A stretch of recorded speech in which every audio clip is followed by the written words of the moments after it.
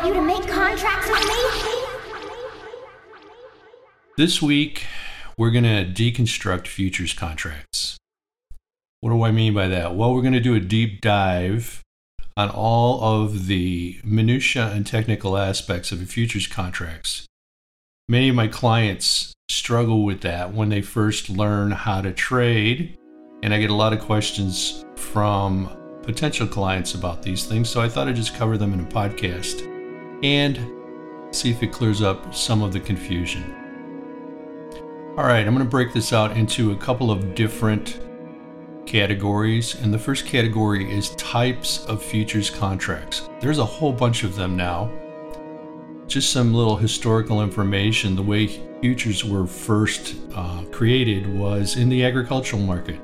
So let's say you were a farmer, you were raising corn, and you had a bumper crop. So you took your crop into the grain mill, and because crops were so good this year, the price of corn seed is very, very low. So you went in and you sold all your corn, and then you purchased a futures contract to buy seed for the next season at today's price, or maybe even a couple of years out. So that in the future, if there was suddenly a terrible crop and the price of corn seed went way, way up, you had a contract to purchase that corn seed for whatever the low price was from the bumper season. That's where it all emerged. And then, of course, the Wall Street guys got involved and realized they could arbitrage these things. And hence the Mercantile Exchange was formed and futures started trading on the markets. Anyway, there's a bunch of different types of futures. There are currency futures, which is what I trade predominantly. There are metals like gold, silver, and palladium. There's futures for that. There's energy futures like for oil and natural gas. Fairly new are crypto futures, if you want to trade Bitcoin or Ethereum or things of that nature. There are commodities, which is probably the things that you've heard of the most in the past, like pork bellies and things like that. There are futures for indexes like the S&P 500 or the Dow. There are futures for the treasury like the 10-year treasury note, etc., things of that nature. And they come in a couple of different shapes and sizes. There's usually a micro contract, there is a medium contract, and there's a large contract. And I'll explain why you should care about that in just a moment. So, the next category that we want to talk about is cost. How much does it cost to trade a futures contract?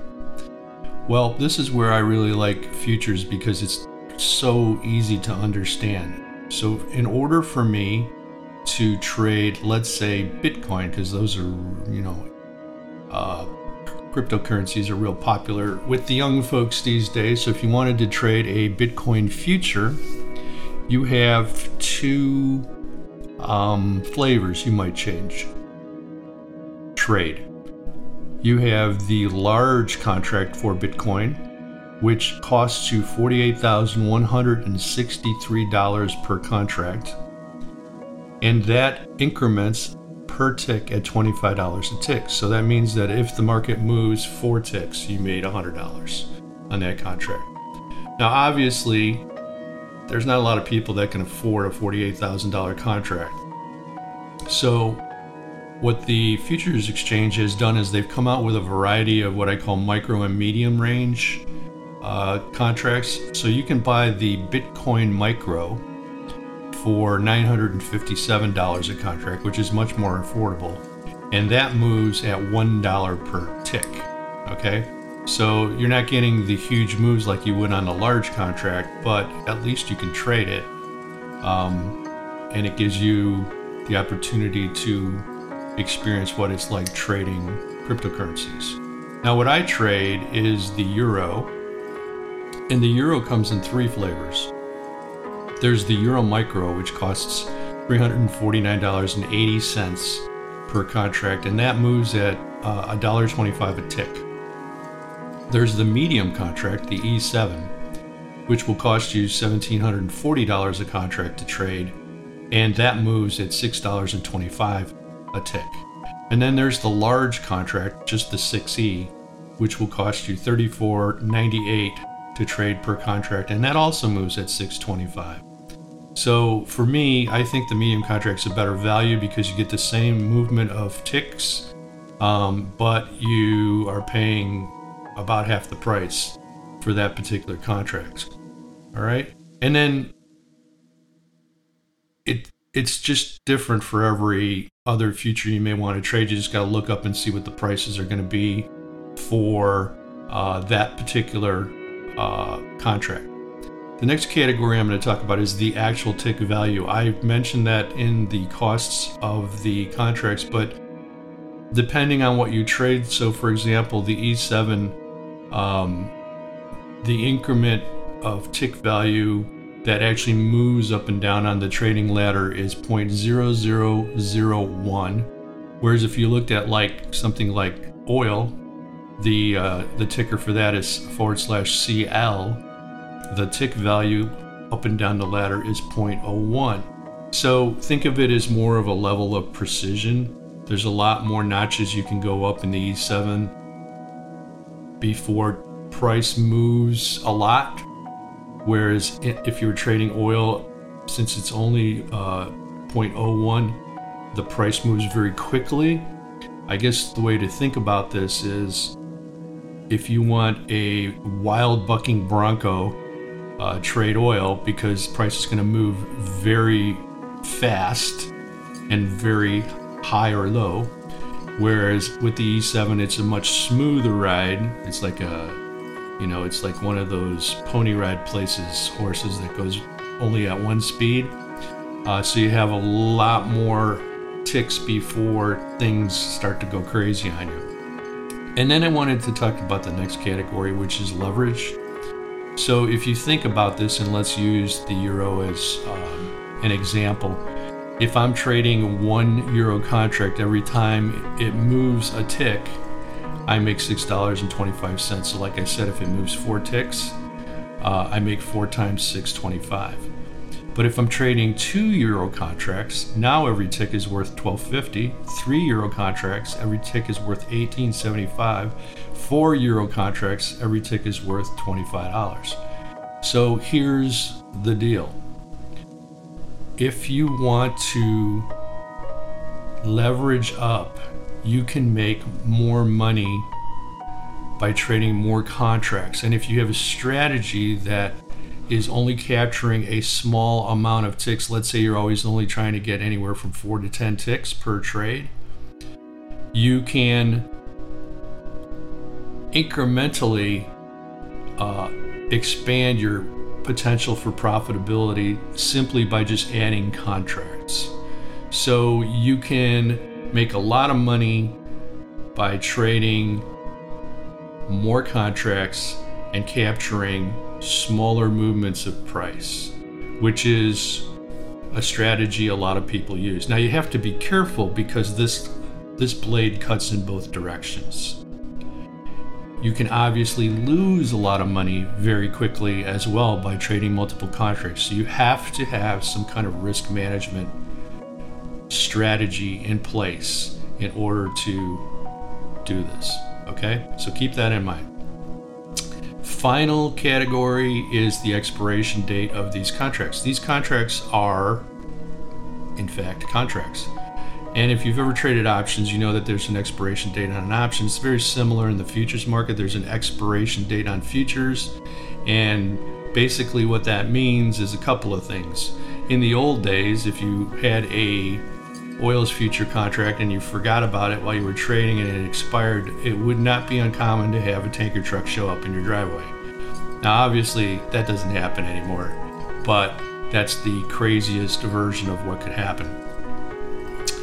These days, the reasons that you want to pay attention to the expiration date on a futures contract is a couple of things. One, when you get near the expiration date, the volume drops dramatically on that contract, meaning people aren't trading it anymore because they knew a new contract's going to come out over the weekend. And when volume drops, liquidity drops, so it becomes hard to get in and out of those contracts. Okay, but really the thing that you want to worry about is the volume drop, because it's just going to be harder to trade that particular instrument. What you want to do is you want to add a reminder or an indicator to your chart that tells you your contract is close to expiration. I use Thinkorswim, which is in the Ameritrade package, and they have a setting you can just set, and it puts a big red line on your calendar and on your charts that shows that the contract is about to expire, so you don't even have to worry about that. The other thing is the broker themselves they don't want you to be in that contract either, so they're constantly sending you text reminders and emails and even phone calls to tell you it's time to get out of the contract. So it's pretty hard to screw that up. But that being said, I have done that once or twice. The only problem is there becomes a big disparity in the price between what the new contract is trading at and the old contract is trading at. But I've never had a problem getting out of it. I just had to get out of it. It was kind of a pain in the butt. And then start trading on the new contract. So just be careful with that. All right, enough about futures contracts. Let's talk about the market. And I'm going to focus specifically on one thing this week, and that is the job market, because I smell a rat. All right, we posted this ginormous green good number on Friday for the jobs market, and something just does not make sense. So I did some digging, and here's what I came up with, and I'm going to try to make this easy to understand. So the job market that you hear about all the time is basically consists of two things: the household number and the establishment number. The household number is collected by the census, and it's approximately 60,000 individuals. So people like you and me. Are you working or aren't you working? Okay.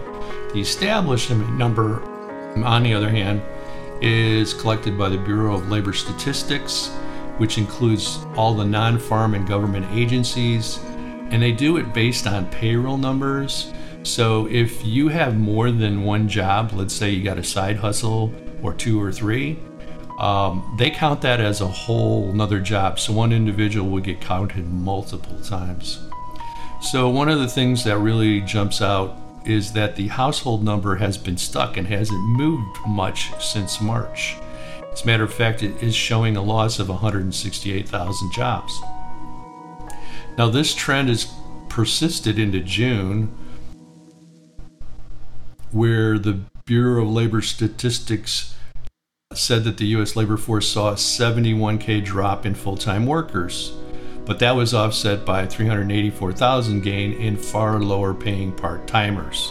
Okay, so that sort of makes sense. People are losing their main gig, and they're having to pick up, jobs at McDonald's to make ends meet. So here's my conclusion. There really are fewer people working, but more people are working more than one shitty job. And this rotation has picked up in